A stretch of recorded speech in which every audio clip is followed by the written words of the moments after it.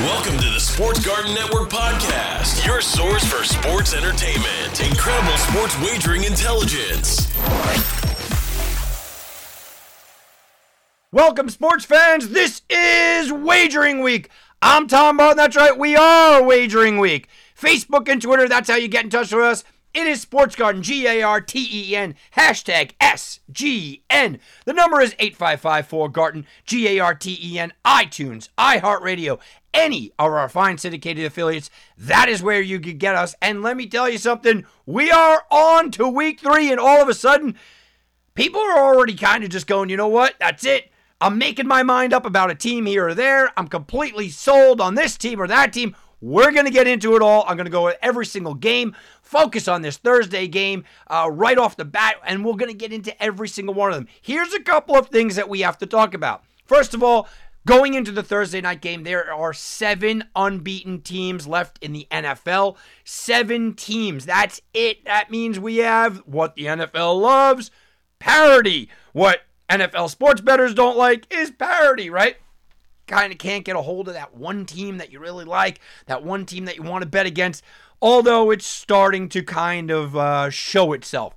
Usually, I go by the Bill Belichick method, and the Bill Belichick philosophy or method, if you'd like to call it, is very simply this. Week 4 is when you are kind of that team. Now, that was on a 16-game schedule. That's 1/4 of the way into the season, and that's kind of how he looked at it. He evaluated players, he evaluated his teams in the first 4 weeks of the season. So we've only gone 2, but this coming week is really going to kind of show us who exactly you are, right? From a betting perspective, another solid weekend for the underdogs. They went 9-6 against the spread through the first 15 games. So you're looking here and you're going, underdogs are crushing it, right? Underdogs are crushing it. We had the biggest underdog opening weekend, or opening, we'll say week because we have to include Thursday, ever in week 1. It tied the biggest underdog week ever. Week 2 comes back 9-6 against the spread. The dogs go. So the dogs are barking really loud early in the season. And I always tell everybody, anybody that's ever listened to me, be careful in all sports early in the year. Because there is turnover. There are coaching changes that maybe you're not aware of. There are player personnel changes that, it's not exactly the starting quarterback, but there's different positions, different areas. Guys' mindsets are different. Look, this guy got paid a lot of money. Well, maybe he's not exactly as motivated. Well, this guy's contract year. Well, maybe he's more motivated. So it usually takes a little while, and I'll go back to the Bill Belichick method. In sports betting, I do not go heavy at all in the first 3 or 4 games. You get to game 4, 5, I start to increase my bets. By week 5, 6, 7, now you're in the thick of it, and you should understand, and you should know kind of some things. So we're still a little early, so I want everybody to kind of pay attention. Let's talk about the 0-2 teams. Only 12% of NFL teams that start 0-2 wind up making the playoffs. That's it. Only 12%. But here is where they have to win this week, right? Only 3.5% of those teams start and they go 0-3. Well, that's 3.5%. So if you go 0-3, you're only sitting down at 3.5%. Got to avoid the 0-3. You are starting to see a few things early on in this season, and a few things that we can, as sports bettors, kind of draw from, kind of take away from. So let's look at a couple of these things that we can certainly draw from and take away from, right? Teams that run the ball in a passing league, in a league that passes and throws it all over the place, and every rule is designed. Teams that run the ball still win. Teams with the most rushing yards are 22-10, right? So teams that run the ball, and teams scoring 30 plus are 16-4. By the way, home teams, that home field advantage, that 3-point advantage, home teams are just 16-16 through 32 games. So early on, let's look at running teams. Who's going to be able to score? Obviously, if you score 30, you're winning the game. Who runs the ball? Who scores into the 30? And it doesn't matter if you're home or away. That's early on. I will tell you, when we're talking about scoring and yardage and games and whatnot, how about this? Let's talk about air yards per game.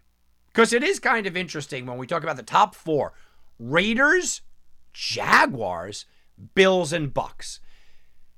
Bills and Bucks are Super Bowl contenders. The Raiders are one of the hottest teams right now. We know what Derek Carr is doing. And the Jaguars are in there. On the other end, Falcons, Pats, Bears, Saints, Niners. Well, the Falcons are bad. We know that. And the Bears are probably not going to be good. But the Saints look good. The Niners, people were talking about Super Bowl. And the Patriots are a team that was looking at the playoffs. So air yards doesn't mean everything, which brings me back to the rushing yards. Teams that lead in rushing yards lead 22-10. And I get the argument. You're going to go, well, Tom, yeah, because they're winning the game, so they're going to run the ball at the end of the game. Very true. Makes a lot of sense. I get where you're coming with that, okay? But at the end of the day, I think that the running game still gets overlooked in this league. You still got to run the ball effectively. One last note before we go into the Thursday night games, because we are going into a primetime game here. And this is a wild stat that I absolutely expect to change, and it could change as early as the Thursday game. Primetime games right now have gone 6-0 to the over. That's the first two opening Thursday night games, right? The opening night game between Dallas and the Bucks, the Giants and Washington, the two Sunday night games, and the two Monday night games. All six have gone over. Now, traditionally, and we know this, over is a public bet, especially the Sunday and Monday night game. And now you can even throw the Thursday night game in there because, look, generally speaking, the public, they love overs. Hey, you know what? I'm going to watch the game. I don't really like any team. I'm just going to root for some scoring, so let me go over. That's the mentality. That's where people are coming from. So the over is a massively publicly bet situation. And when you're talking about prime time, the books have cleaned up. Make no mistake, sports books are cleaning up in the first 2 weeks of the season. But they're kicking themselves because of the totals. I expected the totals to be inflated this week. I expected all of the primetime totals to be inflated this week. And, you look at the Monday night game, opened up at 52.5. It kind of fell down to about 51.5. That's a game where I think it was lined right. I don't think it was overinflated yet. Green Bay, San Francisco, line opened up at 45.5, went all the way up to 49.5 in some spots. I think that's a little lofty. I think it's a little overreaction, but not crazy. So when is the overreaction coming? Right? We might have another week where we can jump on top of this. Carolina, Houston, though, opened at 45. That's down to 43, obviously, because of the quarterback problem. So let's go into that game, right? You got the Panthers, you got the Texans. I'm somebody that came out here when we had our NFL preview show. I came out, I said, guys, I want to put the Panthers in the playoffs. I just look at the back end of their schedule and it's brutal. Nothing has changed here. I still like what the Panthers are doing. I like a lot what the Panthers are doing. I'm a guy that looks at coaching. I think Matt Rule is a budding star in the coaching ranks in this league. I love, obviously, the running game. Christian McCaffrey can't really do any better than that. And I like defense. You got to like Jeremy Chin and Brian Burns. This is a defense that may not have the names that you want on it, but they have the playmakers on defense. So, well-coached team, good running game, good defense. Carolina's going to win some games. I liked them last week, and I told you guys about it last week. Here is a dangerous spot for them, though. It's a dangerous spot because the Panthers are coming off of a division game, a division home game, where they beat a team they weren't supposed to beat. They're sitting here 2-0. This is now a question of how do these guys deal with success? Their leading man, and he is, look, we all know it's McCaffrey's team, but the quarterback is the leader of the team. Sam Darnold doesn't know what it's like to have success. He doesn't know what it's like to have expectations. He doesn't know what it's like to be expecting to blow out a home team on prime time like the Texans here. And I don't know how they're going to handle that. The initial reaction is the Panthers are going to win this game. The Panthers are going to cover the spread. And I look at it and I go, yeah, all right, that makes sense, right? I mean, you can't bet the Texans here. But the Texans have been competitive in the first two games, right? But it's just this defense. Carolina's defense has allowed only 128 yards to the Saints, who scored 38 in week 1. Okay? That's pretty awesome. And you look at Sam Darnold and what he's done, 305 yards in week 1, 279 yards in week 2. He only threw for 275 yards in back-to-back games once before in his career. By the way, you prop players out there, over-under is set at 265 for Thursday night's game. So if you like Sam Darnold, it's an interesting over-under. And here's another prop, before we go into the game itself, here's another prop play that jumped out at me. Tight ends this year against the Houston Texans have 18 catches for 177 yards. Now, Carolina doesn't rely upon their tight end too much, but Dan Arnold's over-under is only 22 yards. Anytime touchdown scorer plus 400. Just to wet your whistle a little bit. Panthers and Texans, by the way, both of them are 2-0 against the spread. This all comes down to Tyrod Taylor, and Tyrod Taylor was playing well. I hearken everybody back to last year. Tyrod Taylor was a player that beat out Justin Herbert for the starting job. Okay, now you can tell me that they had a bad coaching staff. I agree. You can tell me it was a terrible decision. I agree. Okay, I agree on most things that you're going to say negative about that coaching staff, Anthony Lynn, and the decision making. But he did.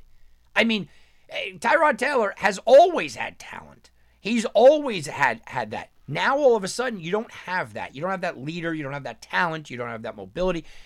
They're bringing in Davis Mills. I like Davis Mills. When we talked about it during, the draft time, I said, you know what? Davis Mills is a great shot. I thought the Bears could get him like in round 2 or 3. I thought he was a good kind of roll of the dice. But against this Panthers defense, in prime time for his first ever start, it's asking a lot. The Panthers, they've allowed a league low 190 yards per game so far. They're the best defense in the league if you go by that metric. Okay? Now, away teams are always at a built-in disadvantage on Thursday night. You have lack of practice time, you have lack of travel, but I will repeat what I talked about on my Vegas show for years. I've spoken to coaches, I've spoken to, many players out there over the years, and the prevailing thought about Thursday night is this. You can't change anything. There's not enough practice time to change things between Sunday and Thursday, and that goes for both teams. So, however you performed the game before, in players and coaches' minds, is how you're going to perform.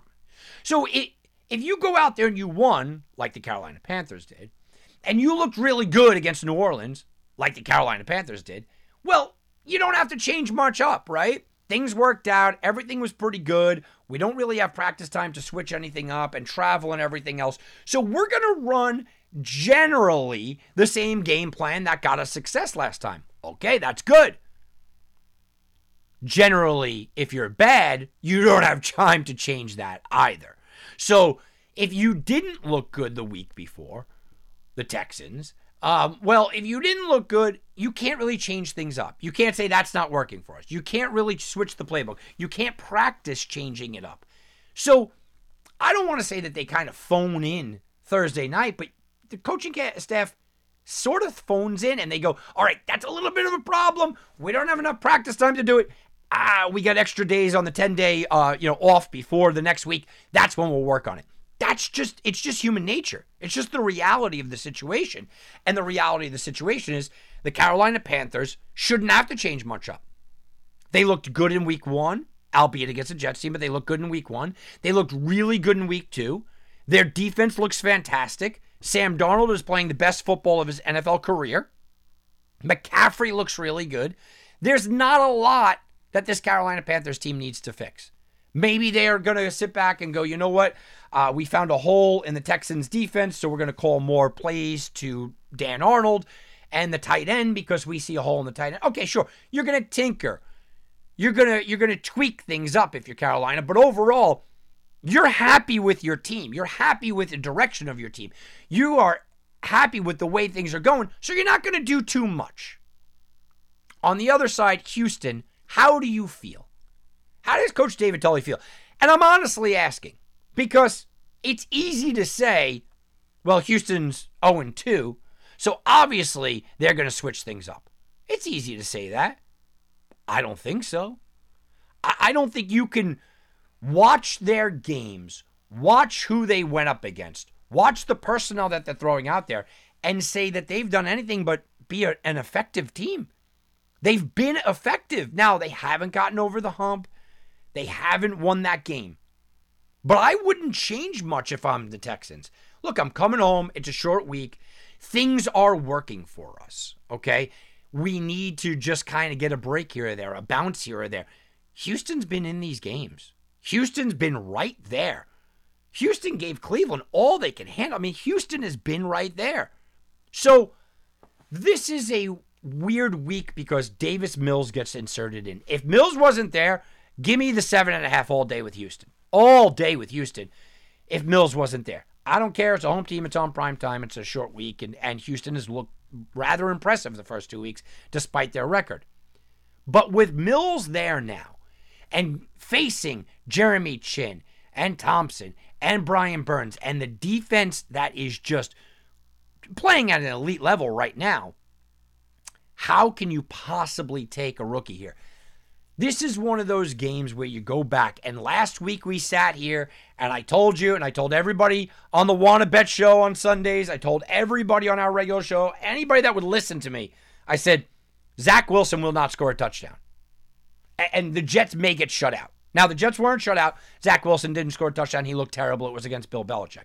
Sure, this isn't against Belichick, but this is a rookie quarterback who, look, he was a late-round quarterback. He's in over his head here, right? He's out over his skis. He's making his pro debut as a starter in prime time against the number one statistical defense in the league right now. It's a lot to ask. So I don't think you could bet Houston, but I don't love laying more than a touchdown on the road, a short week in prime time. It's just a recipe for disaster. So where I was saying is that it would not shock me to see, Davis Mills have a little mobility. Brandon Cooks, by the way, he had 14 targets, and the next closest Texan had 2 last week. It wouldn't shock me to see Davis Mills and David Mills and watch the running game carry the load with Ingram and Lindsey and Johnson and slow this game down. And it wouldn't shock me a 24-17 win by Carolina. And you lose by the hook. It also wouldn't shock me to watch everything continue to work well for Carolina. Every single position player to play where they're playing. For Sam Darnold to be on point. For Christian McCaffrey to have one of those McCaffrey type of games. And for this defense to step up.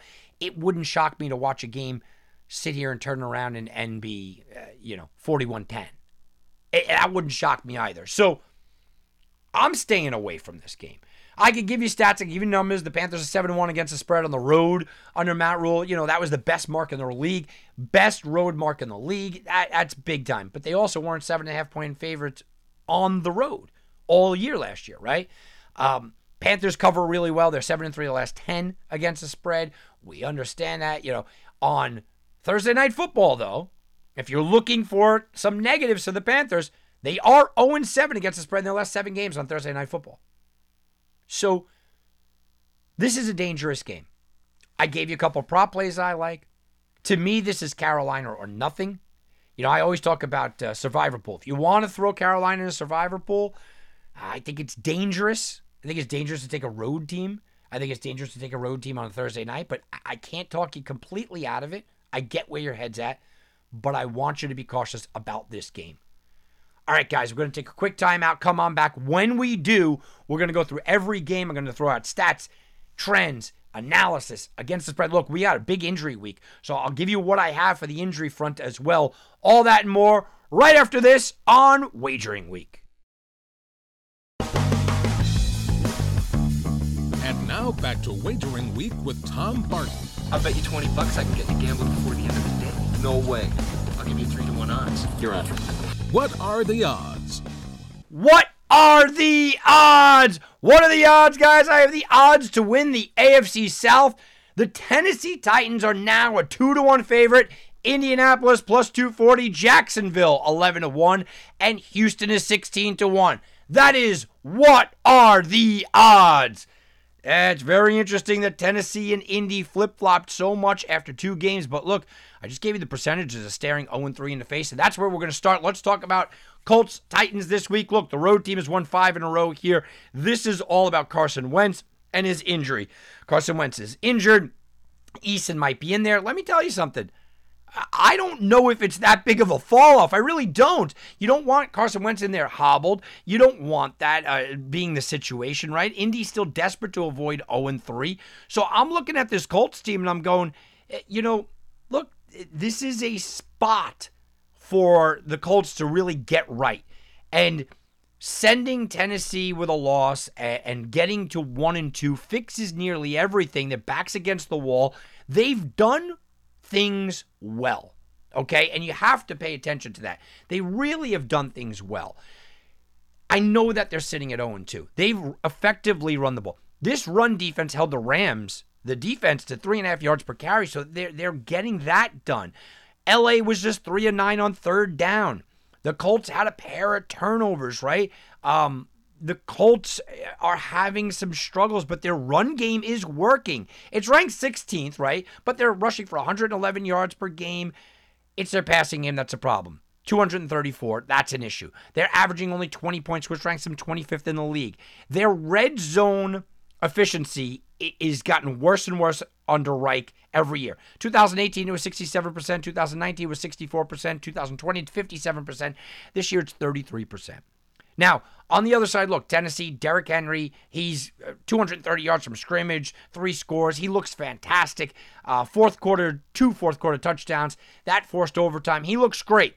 But, again, he didn't look like his customary self in game 1 and for the half in game 2. Now he's going up against Darius Leonard. A.J. Brown leads the world right now in drop passes. What are the Titans going to do? What are they going to do this week, potentially, if Henry doesn't have any running room? If all of a sudden Leonard starts shutting him down? That's a question I think you got to look at hard here. All right, Falcons, Giants, 2 0-2 teams. Both of trying to avoid that 0-3. The Giants got a couple of extra days off, and they looked okay on Thursday night. I mean, it really depends on what you think about Washington. The Falcons have only allowed 1 rushing touchdown on the year. Saquon Barkley's supposed to get a lot more carries here. Saquon Barkley's kind of supposed to be the guy. Well, that's a telling stat. Falcons defense is not good. They've allowed 8 passing touchdowns, right? That's the most in the NFL. They're not good, but you're going to have to throw on them. And Daniel Jones isn't exactly somebody that's the guy that's going to go out there and throw on him. But Daniel Jones' air yards per completion in the NFL leads the NFL. Matt Ryan, by the way, is dead last. Okay? The Falcons let up 80 points in 2 losses. That's terrible. Now, I think the Giants are going to try to get Saquon back involved and try to get that rushing attack, but it's smarter to just attack the Falcons through the air. I mean, that's what you want to do. The Buccaneers just demolished them. 5 touchdowns in the air, 48 points, right? That's something that you have to look at. Is Daniel Jones going to be able to take advantage of? He hasn't even really looked at Kenny Golladay, okay? And the Giants' offensive line, by the way, they've given up 6 sacks already. That's tied for 4th worst in the NFL. So if the Falcons' game plan is just going to be, okay, we're going to shut down your run and get after Daniel Jones is going to have to make some plays. I mean, that's what he's going to have to do. Matt Ryan, I know, look, he's had his struggles, but he looked good at times, right? The Falcons' pass protection is just bad. So I expect the Giants to live in the backfield here. New York is also allowing the 8th most rushing yards per opponent. So where the Giants should be attacking Atlanta downfield, and you look at this and you go, okay, the Giants are a 3-point favorite, and that's what they're supposed to be at home. Giants have to attack downfield, while Atlanta has to keep it on the ground. Does anybody believe in Mike Davis, or do you believe in Daniel Jones to throw the ball, not to run the ball? That's the question here. All right, how about the big game? And the big game, Chargers, Chiefs. This line has crept up. It opened at 7, went down to 6.5, went all the way down to 6. Now it's back to 6.5, and I'm seeing some 7s out there. 1-1 and 1-1. The Chargers had a weird game last week. It was a weird game. Their defense effectively shut down Dallas, but they lost the game. Okay? Their offense moved the ball all day, but they couldn't punch it in. There were penalties and penalties and penalties and penalties, and especially in the red zone. The Chiefs, well, we all watched the last 2 weeks. Chiefs can't stop the run. Couldn't stop the run against Cleveland. They should have lost that game. The Chiefs should be 0-2. Could not stop the run against Baltimore. And Baltimore said, you can't stop the run so much that we're going to shove it down your face at the end of the game. The Chiefs cannot stop the run. But the Chargers come in here, and they're not a running team. As good as Austin Eckler is, and I like Austin Eckler, right? He's just not the lower your head, pound it into the ground kind of guy that gives this team problems, right? Kansas City, though, they are a bad covering team. They have covered the spread 4 times since last October, okay? They're 0-2 against the spread here. No one's shocked. Nobody's shocked, okay? So that's something to pay attention to. Chargers, meanwhile, 21-11-7 against the spread as a road dog visiting a divisional opponent. So that helps out a little bit if you're looking for that. Chiefs are 1-9 against the spread in the last 10 regular season games. There's just a lot where that says, look, the Chiefs win. They just don't cover the spread, and that's all we care about, really, right? Let's go back to last week where I talked about it. The Chargers were flagged 12 times for 99 yards. I just don't see that happening again here. I know that some teams can be undisciplined, but most of the time, you don't have two just horrendous kind of jobs 2 weeks in a row like that. I just don't see that 2 weeks in a row. And then you get Herbert. Herbert keeps blossoming here. Herbert keeps getting there. Herbert recorded his 10th 300-yard game. Penalties took away his passes, so you don't go, oh, wow, he had a great game. But he did pretty well. And the Chargers were 19 this year, are 19-31 on third down conversions. That's pretty huge, right? So not only are they playing effectively, they're converting when they need to convert. That's something to pay attention to. Now, the Chargers do struggle against tight ends. So Travis Kelce, dial him up. He's got 15 catches, 185, 3 touchdowns already this year. They are 28th in the league against defending the tight end. And you prop players out there that you want to take a shot at that. Look, this is a game where I look at it and I go, the Chargers plus the 6.5 is very tempting. We also know, though, Patrick Mahomes finally threw an interception. It's his first September interception ever. He also has never lost in September at home. So I hate spots. Where you go, I think this team's going to win, but I think this team's going to cover. My mantra is always, if you're going to take an underdog, expect them to win. If you're going to take a favorite, just, expect them to blow them out. That's kind of where I like to live. In this spot, I think Kansas City wins the game, but they just never cover, so I could see San Diego/LA keeping it close.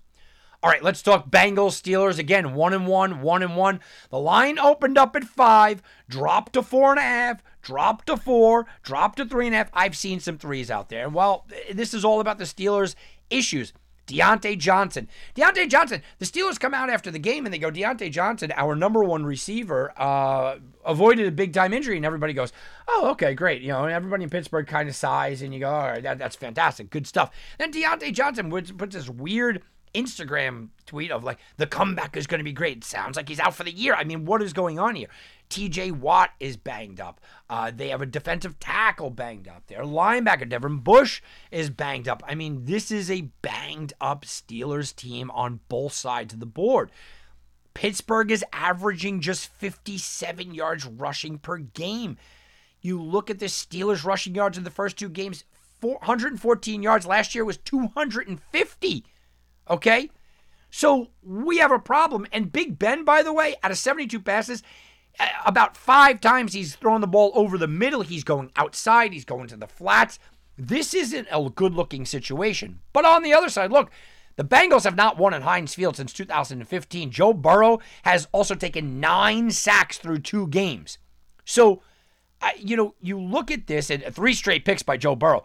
The Bears exposed Burrow, and the Bears got into his face. If the Steelers could do the same thing, they're going to cause turnovers. I lean the Bengals just because of the Steelers' injuries. But the Steelers might be good enough without these guys to rattle the Bengals and rattle what they're doing. Speaking of those Bears, let's get into it. 1-1. This line opened up at 7. It went up to 7.5, and people are loading up on the Browns. People are loving the Browns. But then again, you're going to get a lot of Bears people. You're going to get a lot of Bears people because the chosen one is probably making the start, and that's Justin Fields. Justin Fields didn't look very good, but you saw a lot of drop passes. You saw what he has. When he's going to get in there, he's going to be exciting, okay? The Bears don't travel well. They're 2-5 against the spread the last 7. Cleveland, meanwhile, you go there and you go, they've averaged 30 points per game over the first 2 games. One of the league's best offensive line, I think that is their best offensive line, has really protected Baker Mayfield. But Baker Mayfield might be without Jarvis Landry and Odell Beckham here, which means they have to run the ball. And Cleveland's going, you know what? We want to run the ball? I love running the ball. Let's go, Nick Chubb, Kareem Hunt, right? They have combined for 262 yards, 4 rushing touchdowns so far, ranks 3rd in the NFL. They love to run the ball. But the Bears are going, all right, that's cool. Run the ball. Because our defense ranks 5th in the NFL in rushing yards allowed. We want you to try to run. So this is strength against strength, pressure against pressure. It really comes down to this. Look, I think Cleveland's going to have some rushing success. I think the Bears defensively going to have some success shutting down the rush. That's not what I'm looking at. This is Justin Fields against this defense. So far on the year, Myles Garrett's been basically absent. Where is he? Where is Johnson, the new defensive back? Where are the Cleveland defensive players that were supposed to kind of step up here? Cleveland has just 3 sacks in 2 games. That's going to turn around. Does it turn around here is what you have to think about if you're betting this game. All right, Ravens, Lions. Ravens looked really good. And here it is. Look, I'm not even going to go crazy here and tell you all, the stats and the numbers. Here's what you need to know about this game. The Ravens are nearly a double-digit favorite. If you believe in their mental stability, you take the Ravens. The Ravens are 10 points better than the Lions. Lions are actually banged up and they just don't have the personnel, right? We've seen that. But the Ravens are coming off of the biggest emotional win pretty much in Lamar Jackson's career. Beating Patrick Mahomes, beating him at home, beating him in primetime, beating him where your whole team is injured, beating him playing your game. This is the biggest emotional win. Now it's letdown time going to face the lowly Lions. That's all you need to know here. The Ravens are 6-1 against the spread the last 7 games as a favorite. The Ravens are 11-5 against the spread the last 16 road games. They're 8-2 against the spread the last 10 overall. I can give you all the good stuff for the Ravens, right? Ravens. This is about more than just statistics. This is about the mental abilities of the Ravens and their emotion to kind of take it all in. That's an interesting way to go and approach this game. Saints, Patriots, 1-1. Saints looked like world beaters. That's it. Super Bowl champs, week 1. Week 2, oh, they're awful. They're not even making the playoffs. Patriots, look, they've looked the same in the first 2 weeks. Got to rely upon big-time defense. Got to rely upon the running game. Mac Jones, just don't make mistakes, and no problem. New England humiliated Zach Wilson. He picked him off 4 times, and he looked even worse than that, but we knew that. Bill Belichick is now 22-6 against rookie quarterbacks, and we knew that was going to happen. I mean, it's just the way that it is, right? But the Patriots, right, for all the good that they did, they've allowed 11.5 points per game. They got 5 interceptions, that's great. But the Patriots actually allowed the Jets to have more total yards of offense, more time of possession, more first downs. That's a concern. Now, Jameis Winston hasn't looked too good. Forget about the touchdown. Look, he hasn't thrown for a lot of yards, okay? Threw for 111 last week. And this is going to be another game where you kind of get into his head, right? The Saints are now playing their 3rd straight road game. Don't forget, they played in Jacksonville, so they're living in hotels. It's another road game. They're also down 3 defensive players. That's a problem here, okay? That's an issue here.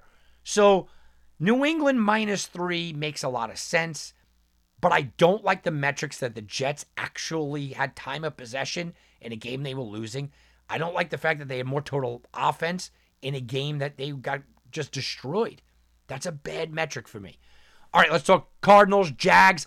Everybody loves the Cardinals now. That's it. Murray might win the MVP.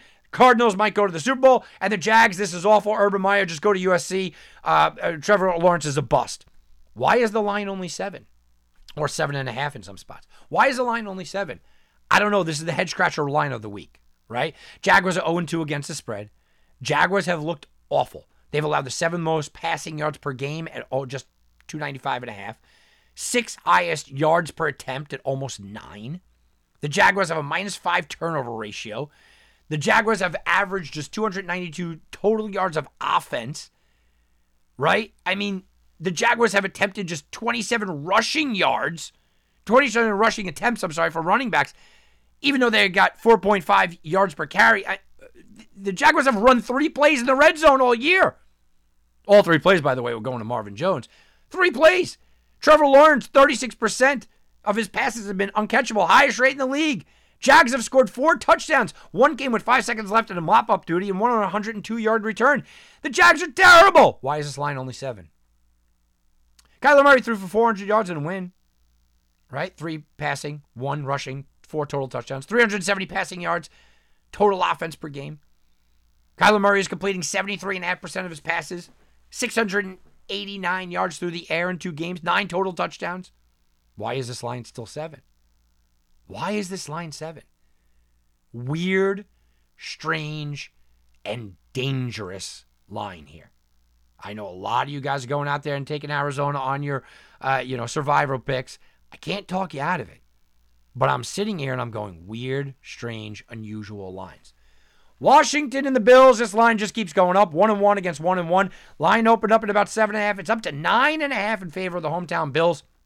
We can take a lot of positives away from Buffalo. They ran the ball well. Zach Moss rushed for 2 touchdowns. Devin Singletary, 46-yard touchdown run. They ran the ball really well, and they looked pretty good. But Josh Allen just doesn't look the same here. Josh Allen on 15-plus air yard attempts, right? 2020, he was 49 of 101. That's just about 48.5%. This year, he's 4 of 17, 23.5%. Allen's completed just 33% of his passes so far in the 10 to 25-yard line. Last year, 62.5%. Okay? Buffalo, their defense looks good. They've allowed the second fewest passing yards per game, and they've had the 9th most attempts, so it looks good. Now Taylor Heinicke is coming in, and he is a rookie quarterback still, even though he's been in the league. He's getting that first start on the road in this spot. So I get why people are on the Bills, but my fear is that Josh Allen is not the same. You know, we all were just in awe that Josh Allen was able to make that leap, right? That massive leap from year 1 to year 2 to year 3. Oh, man, the improvements were just massive. And the improvements were just out of control. We couldn't believe the improvements that were made. It was just something unbelievable when you look at how much that, well, if he regresses a little bit, instead of being Josh Allen MVP, he goes back into Josh Allen being a little better than average. How about average? That's a dangerous territory because he is the offense. I can't effectively count on Singletary to continue to run. I can't effectively count on Zach Moss in this game. You know, I can't count on that. I could count on Josh Allen, and Josh Allen is concerning to me here in the first 2 games. Now, look at the defenses that he's played, right? Miami and Pittsburgh will end the year in the top 5 defense. Miami probably has the best secondary in the league with Howard and company, right? And the Steelers probably have the best pass rush in the league. So, yes, it is a product of him playing tough defenses. Washington was supposed to be one of those tough defenses. Now, Daniel Jones didn't think so, but Washington is supposed to be one of those tough defenses.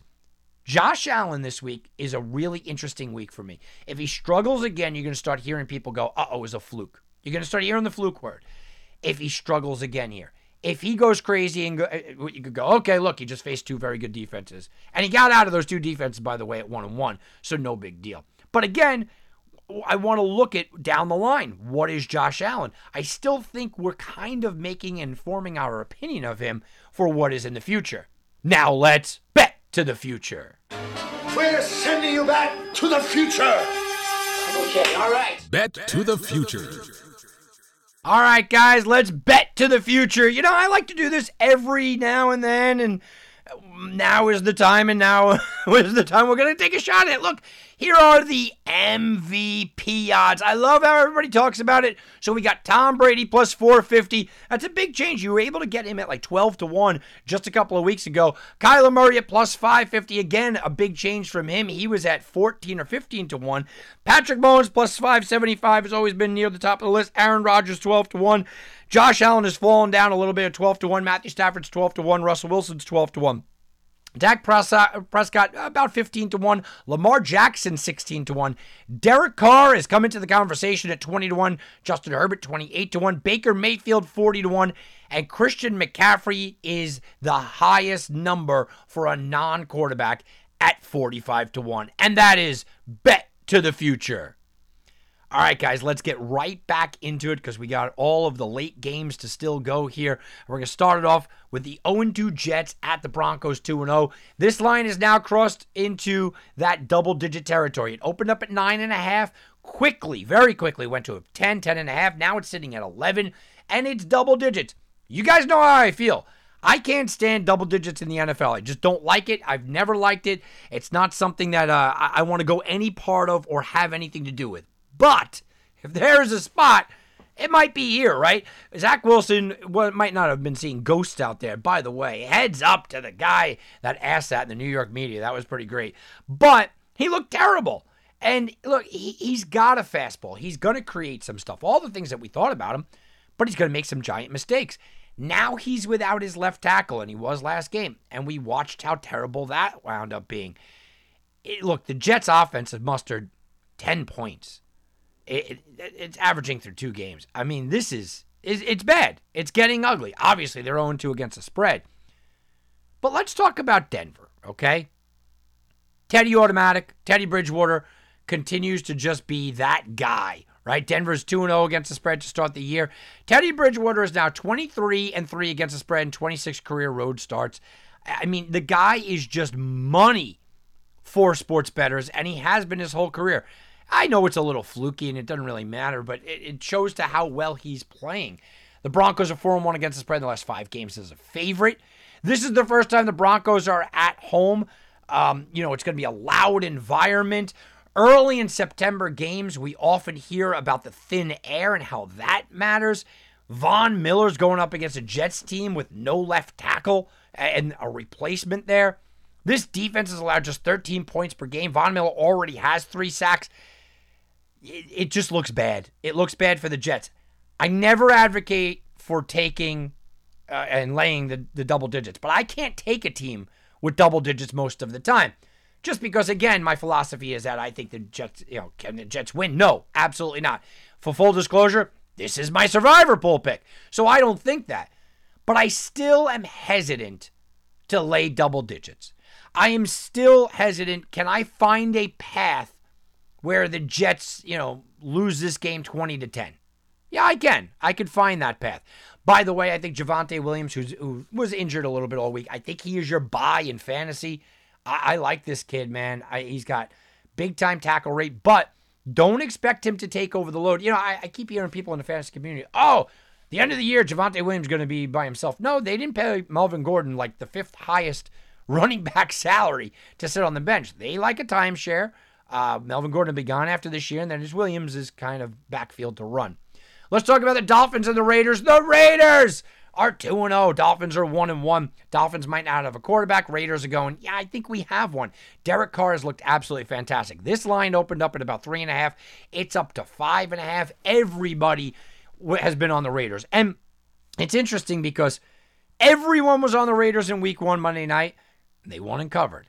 The line had a lot of people coming in on the Raiders in week 2, so much so that the line fell from 6.5 and it went off at 5 at game time. People love betting the Raiders. Everyone is on the Raiders. I'm looking at numbers of upwards of 90% for this game. Everybody still loves the Raiders, right? Tua, we don't know if he's going to play. Basically, they said it's a pain management thing. But let me clarify this. When people say pain management, it's not like, oh man, that hurts, I'm going to play through it. No. Look, pain management is, how does it affect your game? Bruised ribs can affect the velocity on the ball. It can affect mechanics. It can affect mobility. So Tua might be a gamer and go, yeah, I don't care, I'm hurt, but I can play. But he doesn't have the zip on his fastball. His mechanics are off. It's a problem. Or maybe his mobility, and he's not able to follow through. It's not just pain management where you think, oh, man, that guy, he's just a tough guy. No, it has a lot to do with that. So the Tua thing is certainly there. Derek Carr, though, let's make him a story because he's averaging over 400 yards passing in his first 2 games. The Raiders are 4-1 against the spread in the last 5 games following a straight-up win. Derek Carr looks really good, commanding this offense, even without Josh Jacobs. Darren Waller looks like the guy. Remember that Ruggs missed some time because of injuries and problems, and all of a sudden he looks like the burner maybe they thought he was going to be. Everything's going right for the Raiders. The only thing I'm going to say is this. Pump your brakes a little bit because Miami's defense is still very, very good. Very, very good. And the Raiders, for all you Raiders fans out there, and I know you're going to call me a hater here, but the Raiders in 2019 started 6-4 and they finished 7-9. The Raiders in 2020 started 6-3 and finished at 8-8. We've seen hot starts by the Raiders before, guys. So let's calm down. How about Seahawks and Vikings? The line is 1. The Vikings are a small home underdog in this one. And this is interesting. Vikings are 0-2. Missed kick here. Seattle with a meltdown. Seattle's telling themselves they should be 2-0. And the Vikings are going, we should be 2-0, right? I mean, that's what they're looking at, except we're looking at 1-1 and 0-2. The Seahawks had a 14-point fourth quarter lead disappear because Derrick Henry just made them look just silly out there. I mean, that's just the way it is. Now, you can look at Wilson and you can look at what he's been. He's going to be consistent all the time. Wilson actually has a really good record against Mike Zimmer's defense. The Vikings are 0-7 against Wilson Seahawks, 2-5 against the spread, and they've lost 3 in a row.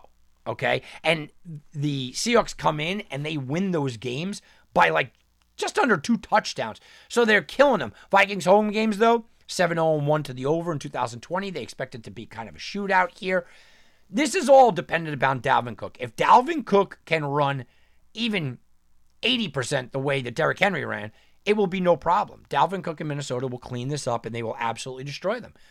But if that fails to happen and they force the issue here and they force Dalvin Cook and it's just not working or he's hurting, I know he was questionable, this could get ugly in another way where Wilson comes in there and wins. I like home dogs. I like home dogs facing 0-3. I like home dogs facing 0-3. I like home dogs that are sitting there. I like any team that's sitting there with, they should have won last week and they just got it away from them. I like all of that, guys. All of it. This is a spot here where I kind of lean Minnesota, but I just look at the history and I go, it's a dangerous history. I'm going to jump to the Sunday night game. Packers, Niners. Niners are 2-0, right? The Packers are 1-1. Did everything get right with the world with Aaron Rodgers? Because what I saw was Aaron Rodgers and the Packers losing at the half. Now, Detroit's roster just says that they're not good enough to continue to compete, and that's what happened. They just weren't good enough to continue to compete Monday night. But they were in it.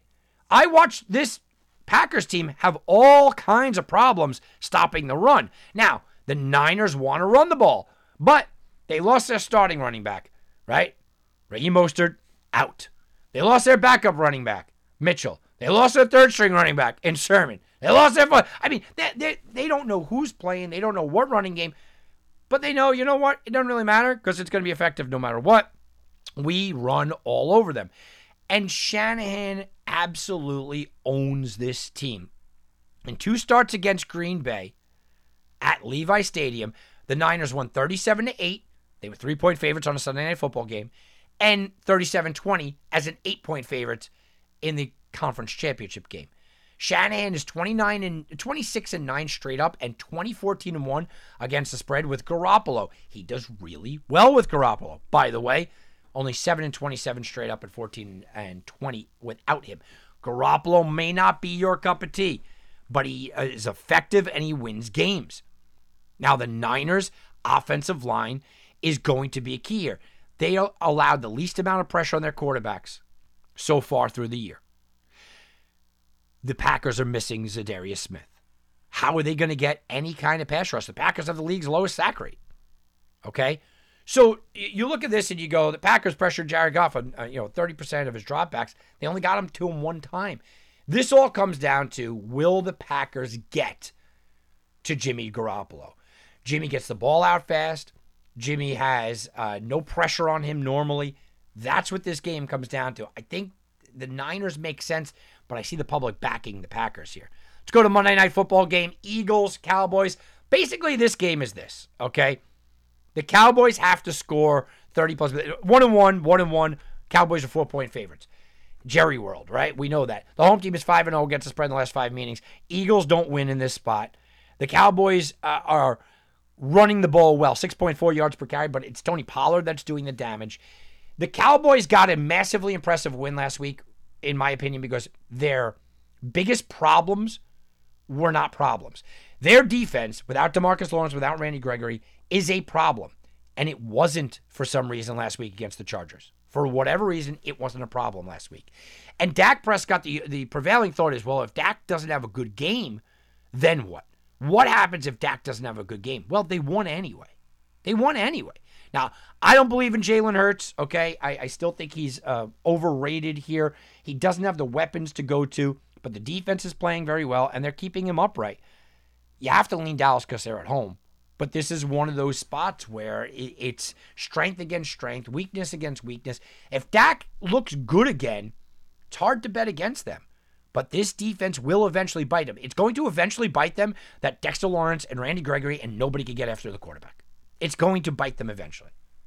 All right, so I gave you the Sunday night game and I gave you the Monday night game because I wanted to come back to what I believe is the biggest game potentially of the year. Certainly of this point in the year. And I know everybody's on Kansas City, Baltimore. No. 2-0 Bucks at 2-0 Rams. The line is about to pick them. You able to maybe get the Bucks +1 at some point this year. And the Bucks and Tom Brady have looked fantastic. Here's what I love. Bruce Arians was asked early in the week, what do you think of your performance? He said, I'm not happy about a damn thing. He wasn't happy about anything. And I get it. The Bucks defense does not look good. Matt Ryan had some success against them. And we all know Dak and the Cowboys had success against them. He said, I'm not happy about a damn thing. Well, clearly it doesn't mean Tom Brady, but I like that attitude. I like the attitude that we're not playing well, even though we're 2-0.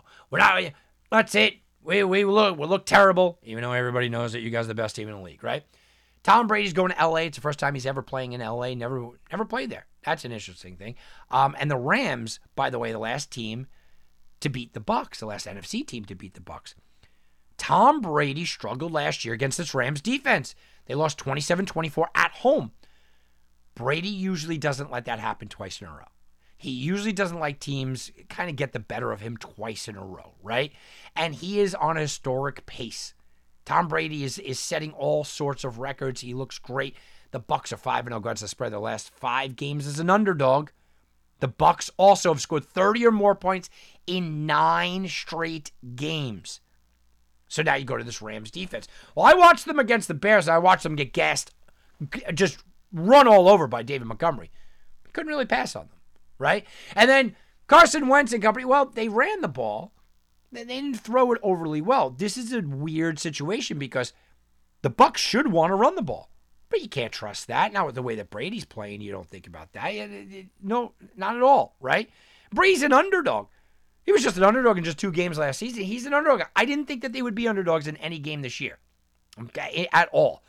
The Rams, though, they're sitting here at 2-0.